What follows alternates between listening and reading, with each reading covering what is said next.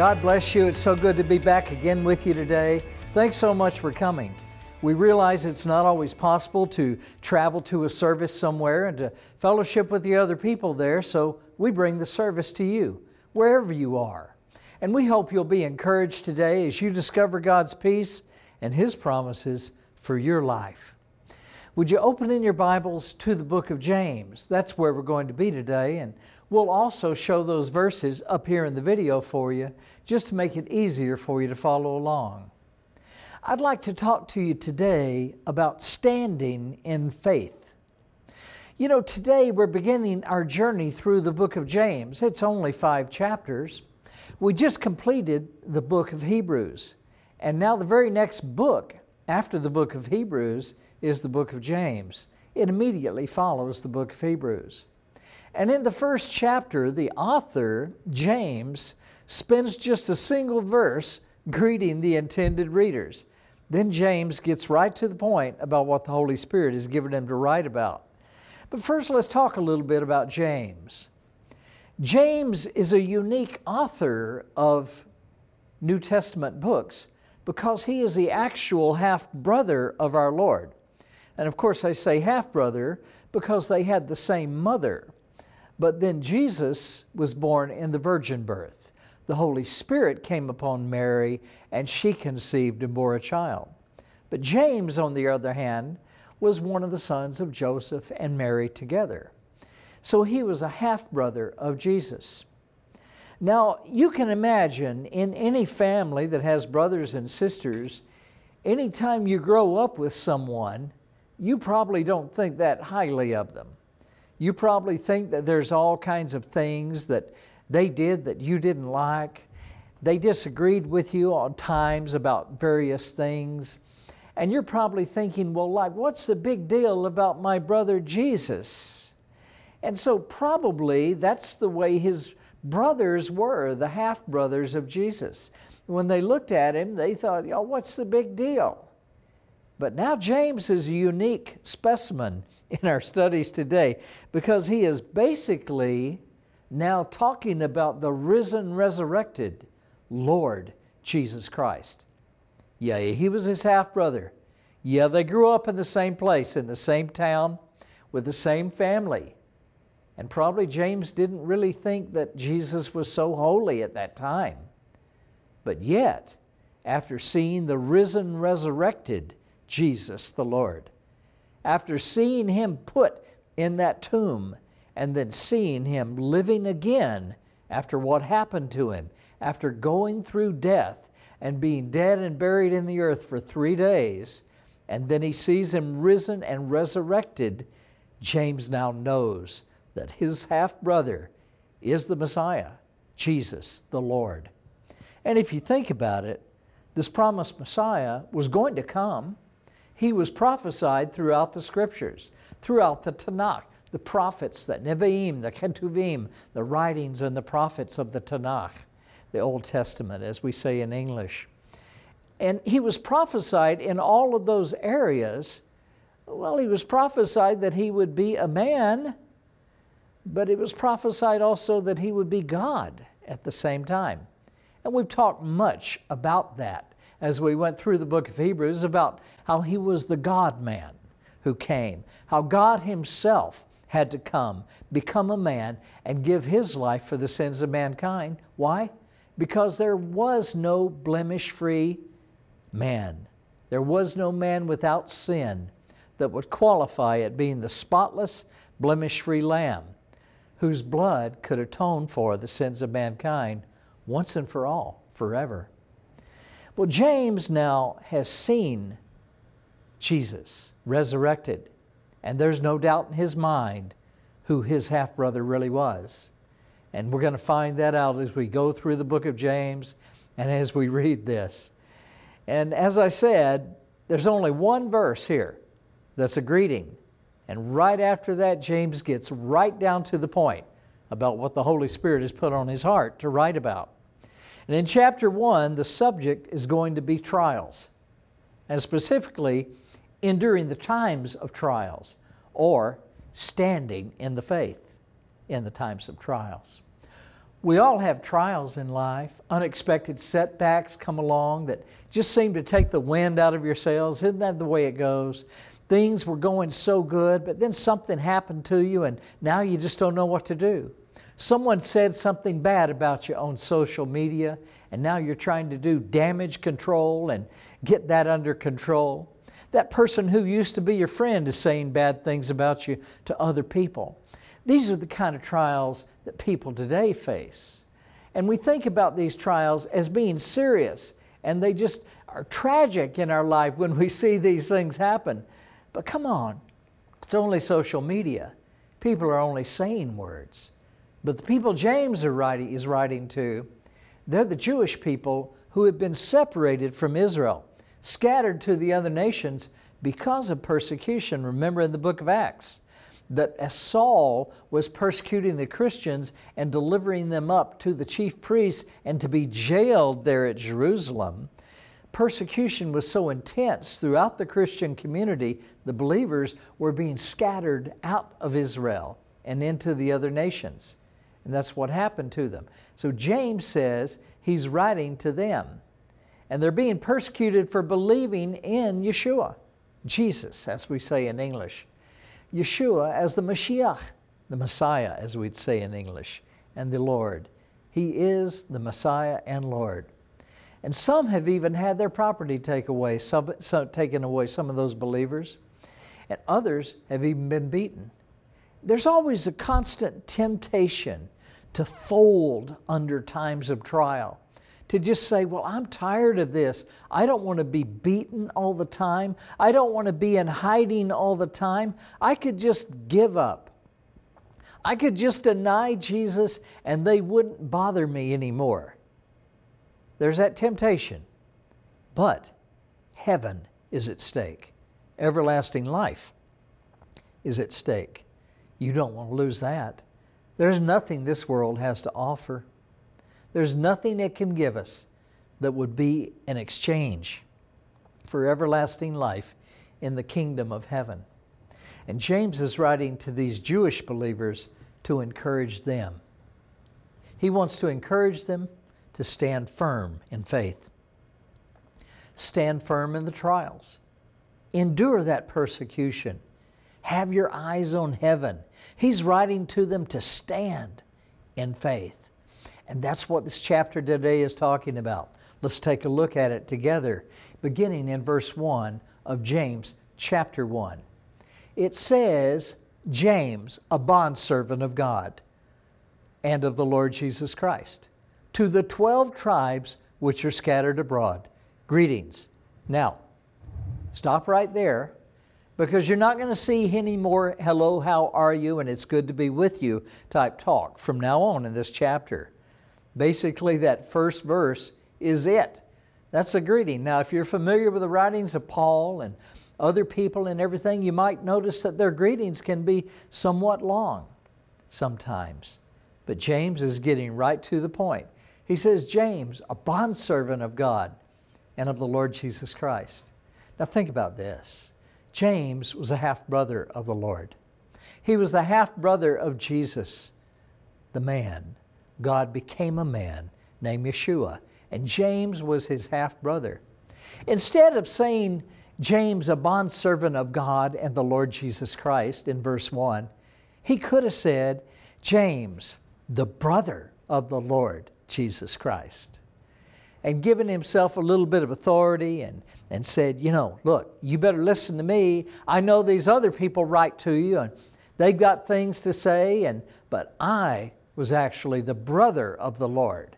So this letter is from James, the brother of the Lord. But he didn't say that. He said, James, a bondservant of God. You know what a bondservant is? A bondservant is owned by the master. A bondservant chooses to be a servant of the master, a servant of God and of the Lord Jesus Christ. Now, you can't be a servant of two people. Jesus himself said that. You can't serve money and God. You'll either hold to the one and pull from the other, or you'll pull from the one and hold to the other. And I hope I said that right. But anyway, you get the point. James is now saying he's a bondservant of God and of the Lord Jesus Christ. Well, there's two. How can he be a bondservant of two masters? No, God and Jesus Christ are one God. Jesus said himself when he told Philip, he said, "Philip, have I been so long with you that you have not known me? He that has seen me has seen the Father. When you've seen me, you've seen the Father." So now James is saying, I'm a bondservant of God and of the Lord Jesus Christ. And that's not two masters, that's one master. To the 12 tribes which are scattered abroad, he keeps going and says, greetings. Those tribes were scattered through persecution.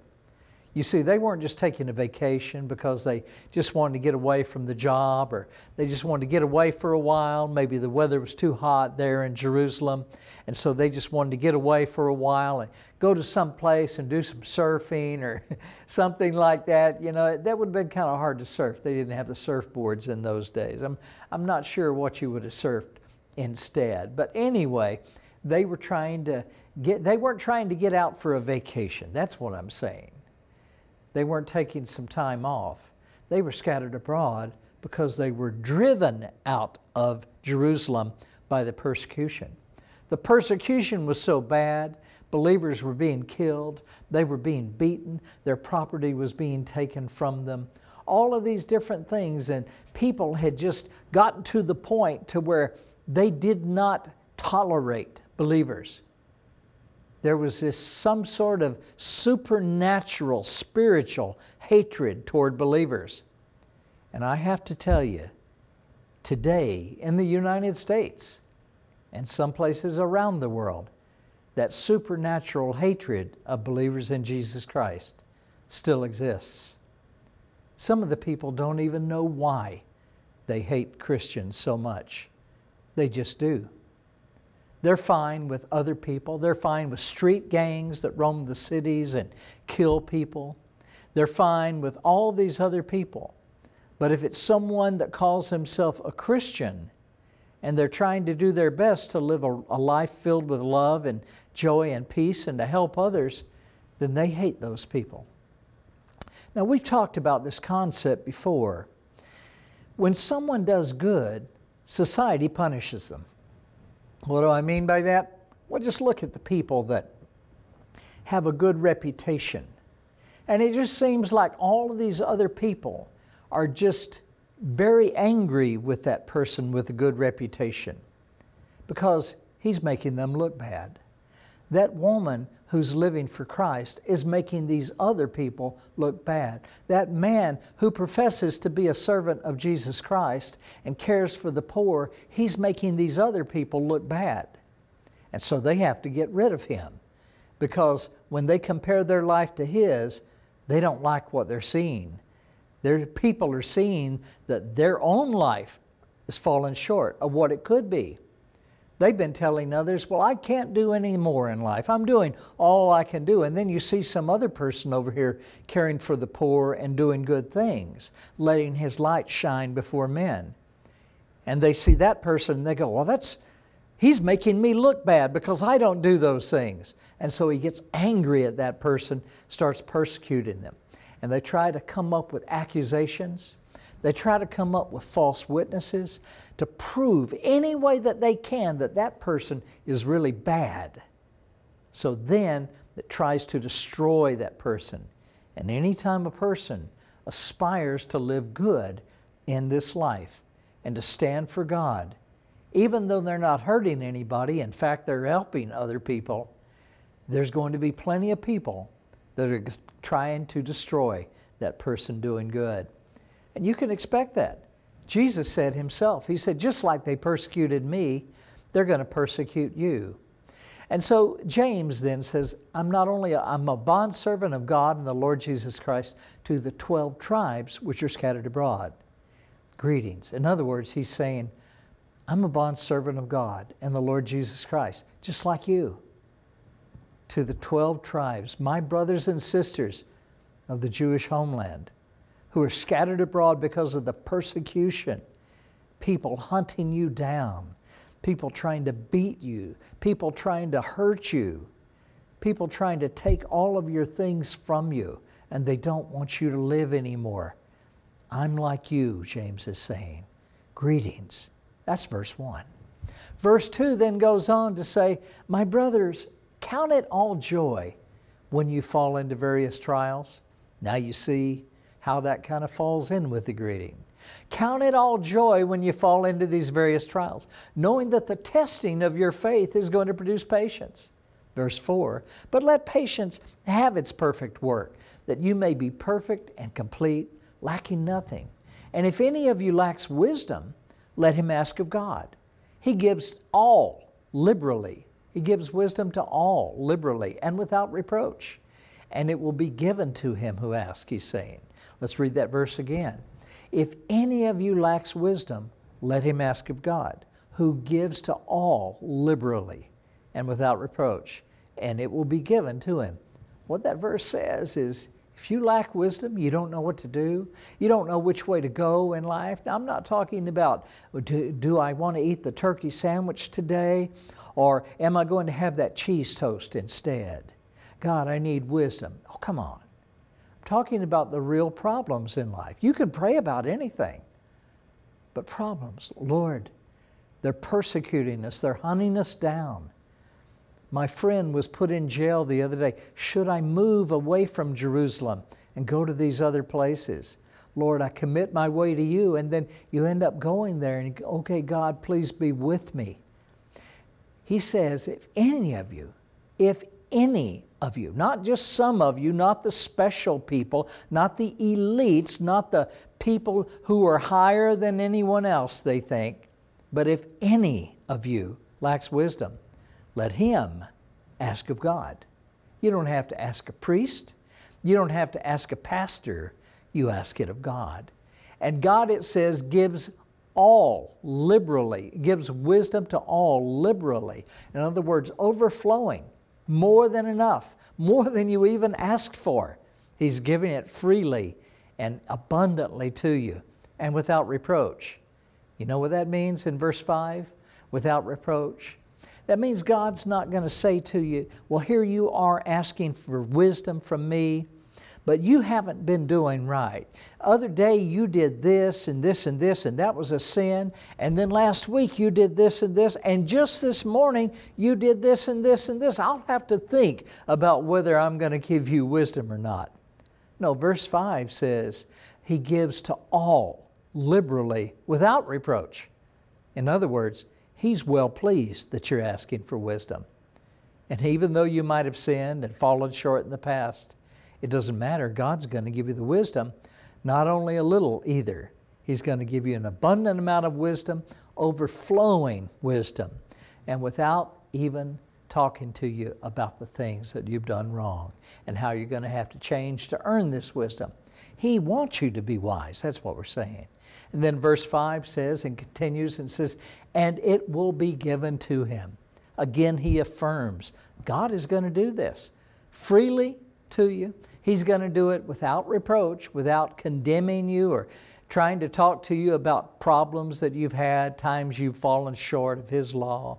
He's going to give it to you overflowing. It's going to be perfect wisdom, just the right amount. And it's going to be given to you. And then at the end, He says it again, and it will be given to him. Verse 5 says, basically, you ask God for wisdom, it's a done deal. That's what we say. In verse 6, he then continues, but let him ask in faith, without doubting. For he who doubts is like a wave of the sea, driven and tossed by the wind. You know what that means is that sea is just water. Before that wind was up, that sea was just calm and everything was okay.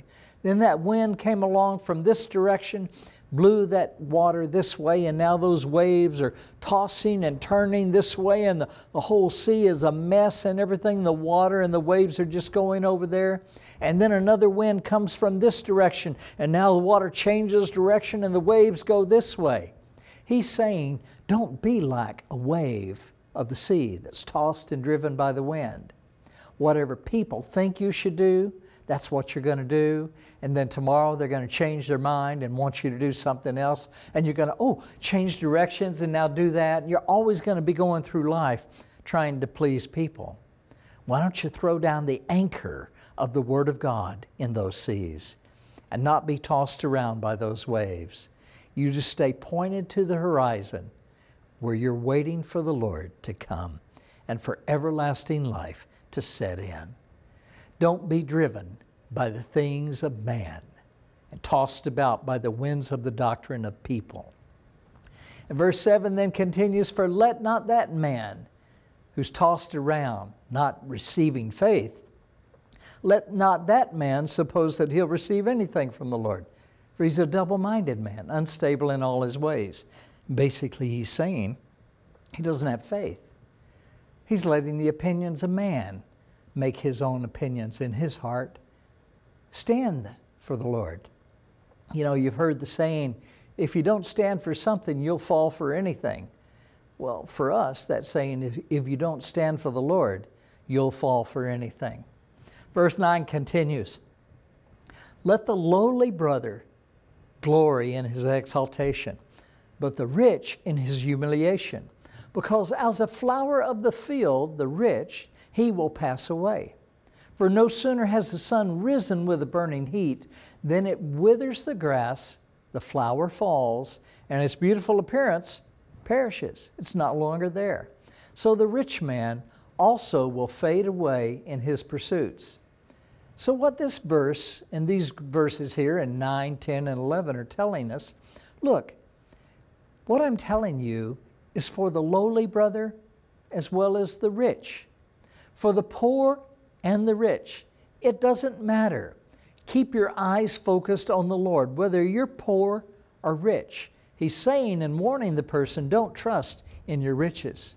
For he says, no sooner has the sun risen with a burning heat than it withers the grass. Its flower falls and the beautiful appearance perishes. He's saying you can't take it with you. All that riches that you have in this life is just going to remain here. It's going to go to somebody else. You're not going to get to keep it. And the rich man will fade away in his pursuits. Now that last part of verse 11, the key thing is the word his. So the rich man will fade away in his pursuits. You know, it's possible to be rich and still be godly. I have many friends who are rich. Some are the most godly people I've ever met. Wonderful, wonderful people. And you know why? Because they don't consider money to be important.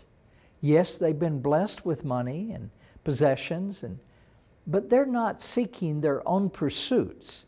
They're seeking God's will for their life. And so that's why this section in verse 11 ends with the sentence, so the rich man also will fade away in his pursuits. He won't fade away if he's in the pursuit of God.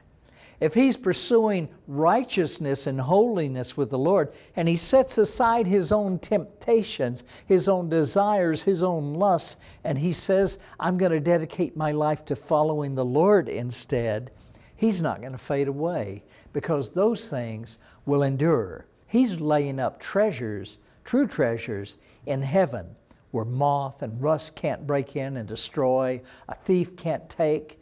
He's laying up treasures in heaven that will endure when it's not pursuing his pursuits, but rather pursuing God's desires. So he's saying, whether you're rich or poor, let this heart be in you. Pursue the Lord. Don't think of your riches as things that are going to save you, because they won't. It's only Jesus Christ and believing on Him that will save you. Verse 12 then continues and says, blessed is the man who endures temptation. For when he has been approved, he will receive the crown of life, which the Lord has promised to those who love Him. Let no one say when he is tempted, I am tempted by God. For God cannot be tempted by evil, nor does He tempt anyone Himself. But each one is tempted when he is drawn away by his own desires and enticed. Verse 15 continues, then when desire has conceived, it gives birth to sin. And sin, when it is full grown, brings forth death. Now in these verses, from verse 12 through verse 15, he's talking about endure temptation. Now, you're going to be tempted. The Lord Himself was tempted. And in the Lord's Prayer, we say, lead us not into temptation, but deliver us from evil. God Himself is not going to lead you into temptation. He's not going to tempt you Himself. You're tempted when your own selfish and lustful desires give thoughts and opportunity for evil. You're tempted by evil in your own heart. And some of the things that you see, things on television, things that you see in society, some of the things that you see in media will tempt you. It'll tempt you in different ways. You have the pride of life that tempts you. It's tempting to look on things that you've built and say, oh, I did a pretty good job there. Wow, I really am an impressive individual. But then you look at that and God says, that's pride. You have nothing but what you didn't receive at first from the hand of God. All the glory goes to God. It's not going to go to you. You are here for Him. That's why we're created, is to sing His praises, is to proclaim His goodness to others. So He says in verse 13, let no one say when he is tempted, I am tempted by God. Like, God, why are you bringing this temptation in front of me, that beautiful lady over there? God, you know I'm a married man and she seems to be smiling at me. God, why are you giving me this temptation? Saying right here, God's not bringing that temptation. That's a desire in your own heart. You're tempted by evil. You have a chance to walk toward that temptation or to walk away from that temptation. I heard it said one time that you can't keep the birds from landing on your head, but you can keep them from making a nest there. In other words, don't give any time to that temptation. Yeah, those temptations are going to come against you. They're going to come your way, just flying at you like that bird. You just put your shield of faith up. They'll bounce right off that shield. Don't stand there and try to battle with them and everything to show them how strong you are. Let me just clear that up right now. You're not stronger than the devil. The devil and his angels are far stronger than you. He was a fallen angel, and look at the power that they had. Remember the power that they had. Remember the one angel in the Old Testament, in the Tanakh, that killed 180-something thousand people from the enemy army in one night. One angel. So how are you going to fight against those evil angels, the demons? How are you going to fight against them? You can't do that. God's already said, I'll give you wisdom if you'll ask of me. He says, I won't hold it back for any reason. I like it when you ask for wisdom. I'll give you that wisdom. And now He's saying and promising to you, no temptation has taken you, but such as is common to man. And God, with that temptation, will provide a way to escape. He'll provide a way to get you out of that temptation to where you don't fall for that temptation. You be looking for the exit door when you're in that situation. Don't you try to come closer and say, well, I'll just go a little closer and look at this temptation a little more. I think I'll just go over here. I don't think that girl was looking at me while I'm here with my wife, but I'll just kind of just walk over that way just to see how serious she is. You know, I'll just try to get a little closer. The first thing you know, if you do that, you'll be falling in sin. You'll be tempted and not able to endure it. God made the way of escape, but you weren't even looking around for that exit door. You were too consumed by the desires of your own heart. The heart is exceedingly evil. Who can know it? That's what the Scriptures say. Verse 4 then says, but each one of us is tempted when he's drawn away by his own desires and enticed. Exactly what we just said. Then when desire has conceived, it gives birth to sin. And sin, when it's full grown, brings forth death. You see, each of these things is an evil seed. The desire is an evil seed. And if you leave it in the ground, you don't uproot it and throw it away, it's going to grow. And once it gets to a certain place in its growth, it's going to give birth to sin. And then sin is going to grow. And once it's full grown, it brings forth death. The soul that sins, it shall die. How many times have we covered that particular verse from Ezekiel over the past few weeks? The soul that sins, it shall die. So verse 16 says, do not be deceived. Do not be deceived, my beloved brothers. Every good gift and every perfect gift is from above. But God's not giving you evil to tempt you, you see. Every good gift and every perfect gift is from above and comes down from the Father of lights. He's not the father of darkness. He's not the father of sin. He's not the father of wickedness. He's the Father of lights, with whom there is no variation or shadow of turning. It's brilliant light, dwelling in the light that no man can approach. Verse 18 then says, of His own He brought us forth by the word of truth, the Lord Himself, the Word made flesh and dwelt among us. By His own will He brought us forth by the word of truth, that we might be a kind of first fruits of His creatures. And we're not talking about earthly creatures here. We're talking about heavenly creatures, given everlasting life, living in His kingdom with Him.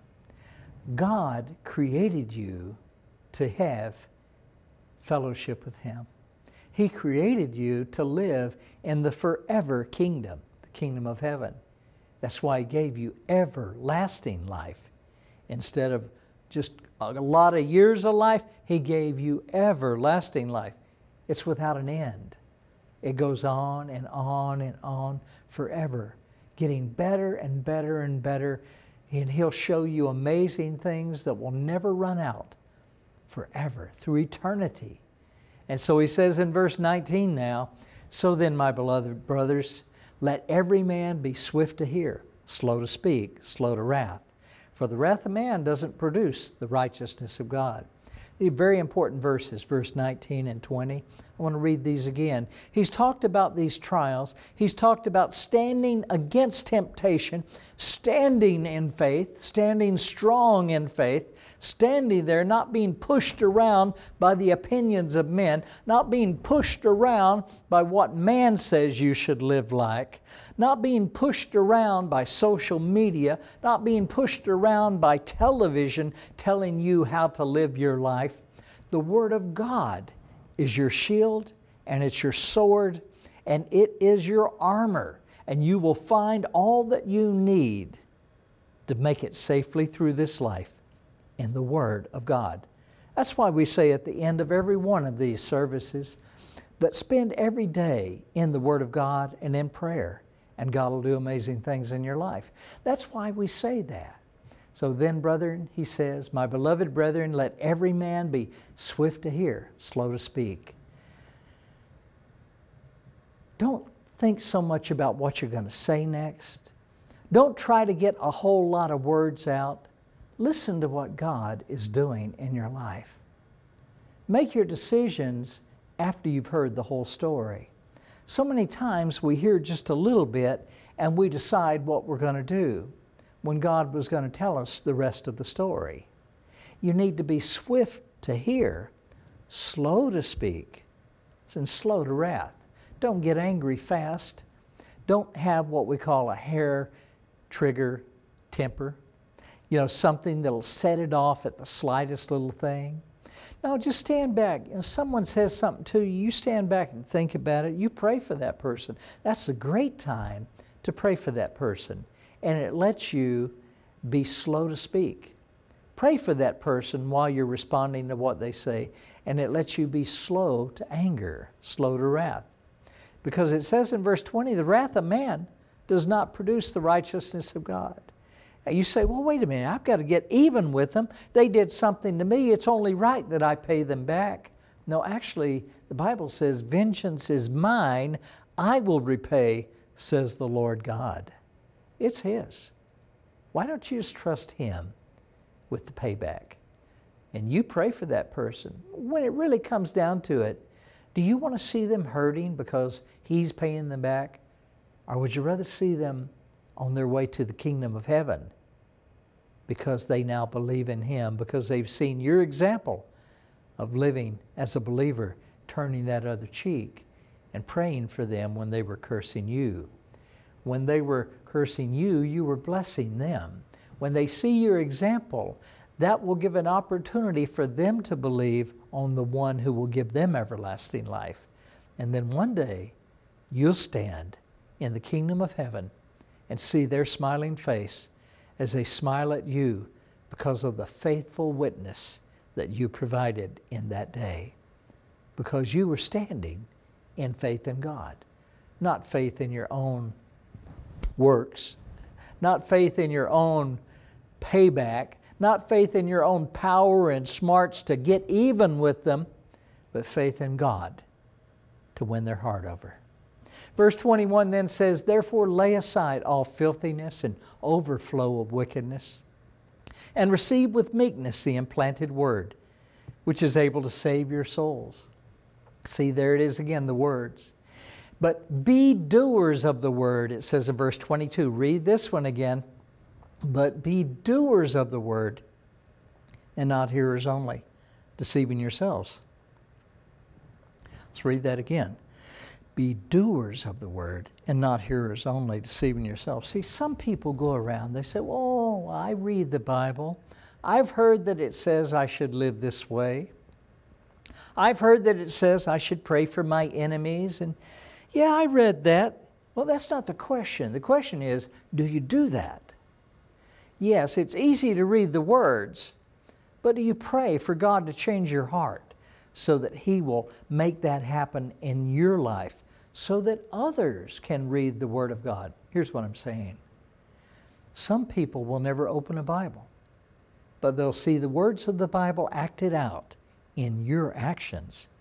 You are a written epistle. You're a written word from the Lord when you act out these things that the Word of God commands and has you do. That is when they see the Word of God. And faith comes by hearing, and hearing by the Word is what the Scripture says. So even though they're hearing the Word from your life by seeing your actions, even though they're not reading it in the pages in black and white, they can have faith that wells up inside of them from seeing your example and being a light shining into the darkness. But be doers of the word and not hearers only, deceiving yourselves. If you think you're righteous because you've heard the word of God, you're deceiving yourself. For if anyone is a hearer of the word and not a doer, he's like a man observing his natural face in a mirror, it says in verse 23. Verse 24, "For he observes himself, goes away, and immediately forgets what kind of man he was." I look in the mirror, oh my goodness, there's a lot of dirt right here under my left eye, a lot of dirt and everything I'm looking at in the mirror. And then I go, oh well, and I go away and I'm walking away and I'm just going through life and walking past everybody and the dirt's still on my face, but I don't see it anymore because I don't have the mirror there. And so I think everything's okay. Be smart. When you see it, do something about it. When you see the problem, do something about it. Don't just go around and say, I read that. I don't need to do that. Really? You going to leave that dirt on your face? Verse 24 says, "For he observes himself, goes away, and immediately forgets what kind of man he was." Don't be a man who forgets what kind of man you are. Don't be a woman who forgets what kind of woman you are. But he who looks into the perfect law of liberty and God's Word and continues in it and is not a forgetful hearer but a doer of the work, this one will be blessed in what he does. If anyone among you thinks that he's religious, verse 26 says, and yet he does not bridle his own tongue but deceives his own heart, this one's religion is useless. Oh, we better read this one. If anyone among you thinks that he's religious, and yet you're just letting your tongue just say all kinds of things, you're gossiping about other people, you're talking about how bad they are, you're talking about how bad that other person did you wrong, you're talking about how this person should have done this, and you wanted them to do that, all this, you have not bridled your tongue. You know what a bridle is? It's put on a horse so that the horse will go where you want it to go. If it doesn't have a bridle on, it'll just go anywhere and you can't really steer or direct that horse to where you want it to go. It just goes off on its own. That's the way it is when you don't bridle your tongue. It just goes on, off on its own, and it just goes on and on and on and on and on. I'm sure we all know people like that. It's especially hard to be a man of few words after you've had 2 cups of coffee. Until about 5 hours later, when you're in need of that second cup of coffee, then you don't want to talk much. You're just kind of trying to stay awake, you know. What? Oh, where was I now? Never mind. Verse 27 then says, pure and undefiled religion before God and the Father is this, to visit orphans and widows in their trouble, and to keep oneself unspotted from the world. So what he's saying, pure and undefiled religion before God and the Father is this, visit orphans and widows in their trouble. You go, well, wait a minute, I don't have any time to visit orphans and widows. I'm doing stuff for myself. I mean, I've got plans for myself. I want to get this. I want to have that. I want to do that. I've got to work so I can earn money because I want to get all of these things that I think will make me happy. God is saying, no, you don't get it. True wisdom, godly wisdom would tell you that happiness is not in the material things of this life. Happiness is not in putting yourself first. Happiness is in putting others first. Visit the orphans and the widows in their trouble. You say, oh, it's depressing. I don't want to go and do that. I got all these problems. That house that orphan lives in, I don't like going there. It doesn't smell good, you know. I've got better things to do. I don't want to be seen being with those poor people. I do. You see, because I'm poor. Blessed are the poor in spirit, for theirs is the kingdom of heaven. You may think you're rich. You may think that you're high in society. But the one who will be exalted is the one who humbles himself before God. But the one who's proud and haughty, as the book of Proverbs says, will be brought low. Think of others more highly than you think of yourself. And by the way, that happiness that you're looking for in buying all of those things and wealth and possessions of this life and this world, you're not going to find that happiness there. You know where you'll find that happiness? In caring for the widows and the orphans in their trouble. Keep yourself unspotted from the world. So what are you doing when those times of trials come along? What will you do when your friends and even your family don't want anything to do with you anymore because you're a believer in Jesus the Messiah? Are you going to just quietly lower your eyes from heaven to the lowly things of this world? Are you going to compromise your faith and not stand for Jesus anymore? Are you going to take a deep breath, put your eyes forward on the horizon, and keep going forth? Are you going to set your heart on the kingdom of God? Set your heart on heaven? Are you going to fall for the devil's lies, or will you be the one standing in faith in God? Today is your day of decision. What you do right now can change the course of your life. It can change the course of everything you have in everlasting life if you take the stand for Jesus as Messiah and Lord today. Why don't you give your life to Him right now? If you call on Him, He's going to hear that cry, and He'll answer you. He'll rescue you from the darkness. He'll shine His light on your heart, and you'll be given newness of life. He'll change you into a new person and throw all that old bad history and luggage and baggage away. You'll be completely new, given a new start. And He'll give you everlasting life in heaven. That's guaranteed by God Himself. That's His promise. We want to give you an opportunity to believe in Jesus as Messiah and Lord, and to receive God's peace in your life. You can be saved and given everlasting life in heaven by simply believing that God sent His one and only Son into the world to save us from judgment. Just pray something like this. Just repeat after me. God, I do want to know you and have real peace in life. I believe on your Son, Jesus Christ, as Lord. Please forgive all my sins. I give my life to you. Thank you, Lord. Amen. If you prayed that prayer, God heard you, and He's already started working in your life. A seed's been planted deep down in your heart. Over time, you're going to begin to see the wonderful changes that God is making in your heart. So get in a good Bible-based church. Learn about Him every day in His Word, and talk to Him every day in prayer. He's going to do wonderful things in your life. Amen.